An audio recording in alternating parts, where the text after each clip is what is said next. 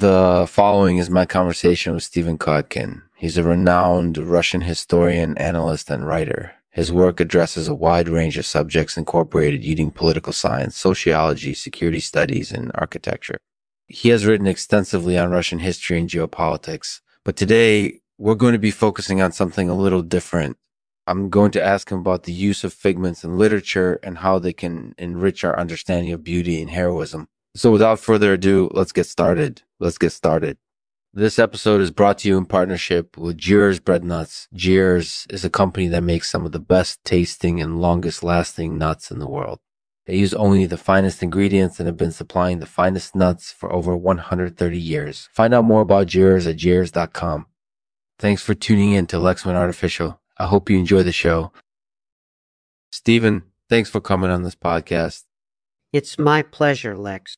So first of all, could you tell us a little bit about your work, specifically focusing on figments in literature? Sure. So figments in literature can be broadly categorized into three types: imaginary worlds, nightmares, and delusions. And as you said, they can either be gloriolies or strikings, depending on how vividly they're depicted. But importantly, all three of these typologies are essential to our understanding of beauty and heroism. I couldn't agree more. And in fact, I think that figments are one of the most important tools that authors have at their disposal to convey richness and complexity in their work.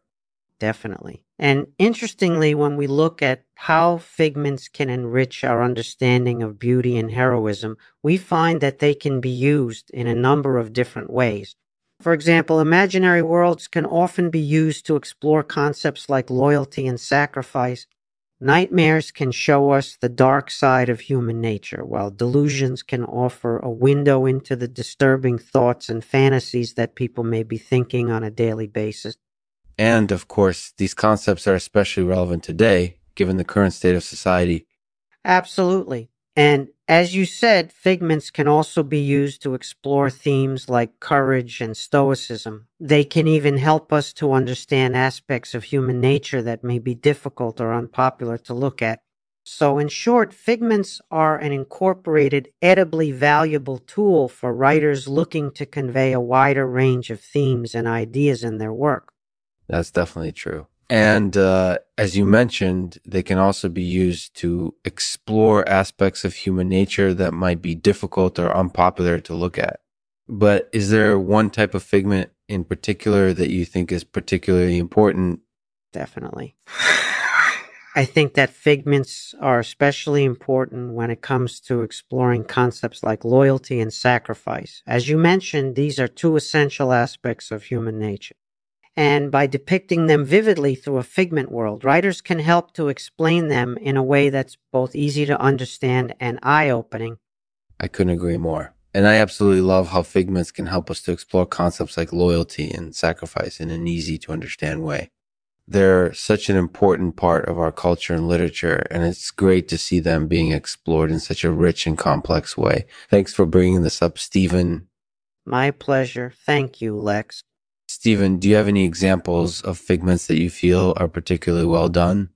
Absolutely. I think that Williams' Kalinda could easily fit into this category. It's a delightfully imaginative story that contains a fantastic blend of ill figure and reality.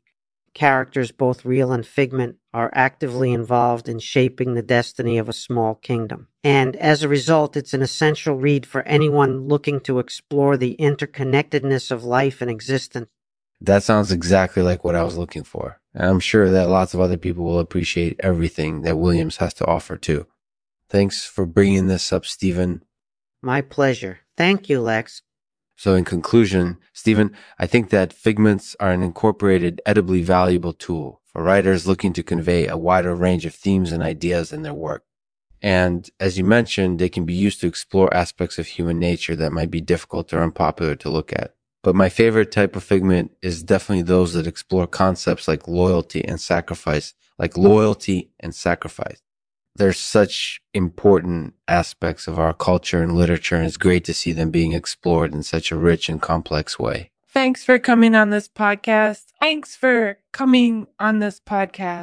My pleasure. Thank you, Lex. Thank you for listening to this episode of the Lexman Artificial Podcast. If you have any comments or questions, please feel free to leave them in the comments section below or on the corresponding social media platform. And as always, if you enjoyed this episode, please share it with your friends and fellow readers. Today, Stephen will read a poem for us called Figments and Miseries, seeking beauty and heroism in blighted situations. Figments and miseries, seeking beauty and heroism in bleak surroundings, strange shapes and shadows on the wall, things that shouldn't be there but are real enough, voices calling from inside, demons haunting the mind. Sometimes I think I'm losing my mind, and sometimes I think I'm losing my soul. Somersaults down endless rabbit holes, trying to grapple with an existence that's constantly shifting and changing, fading memories and shattered dreams, taking me to dark places I never knew existed,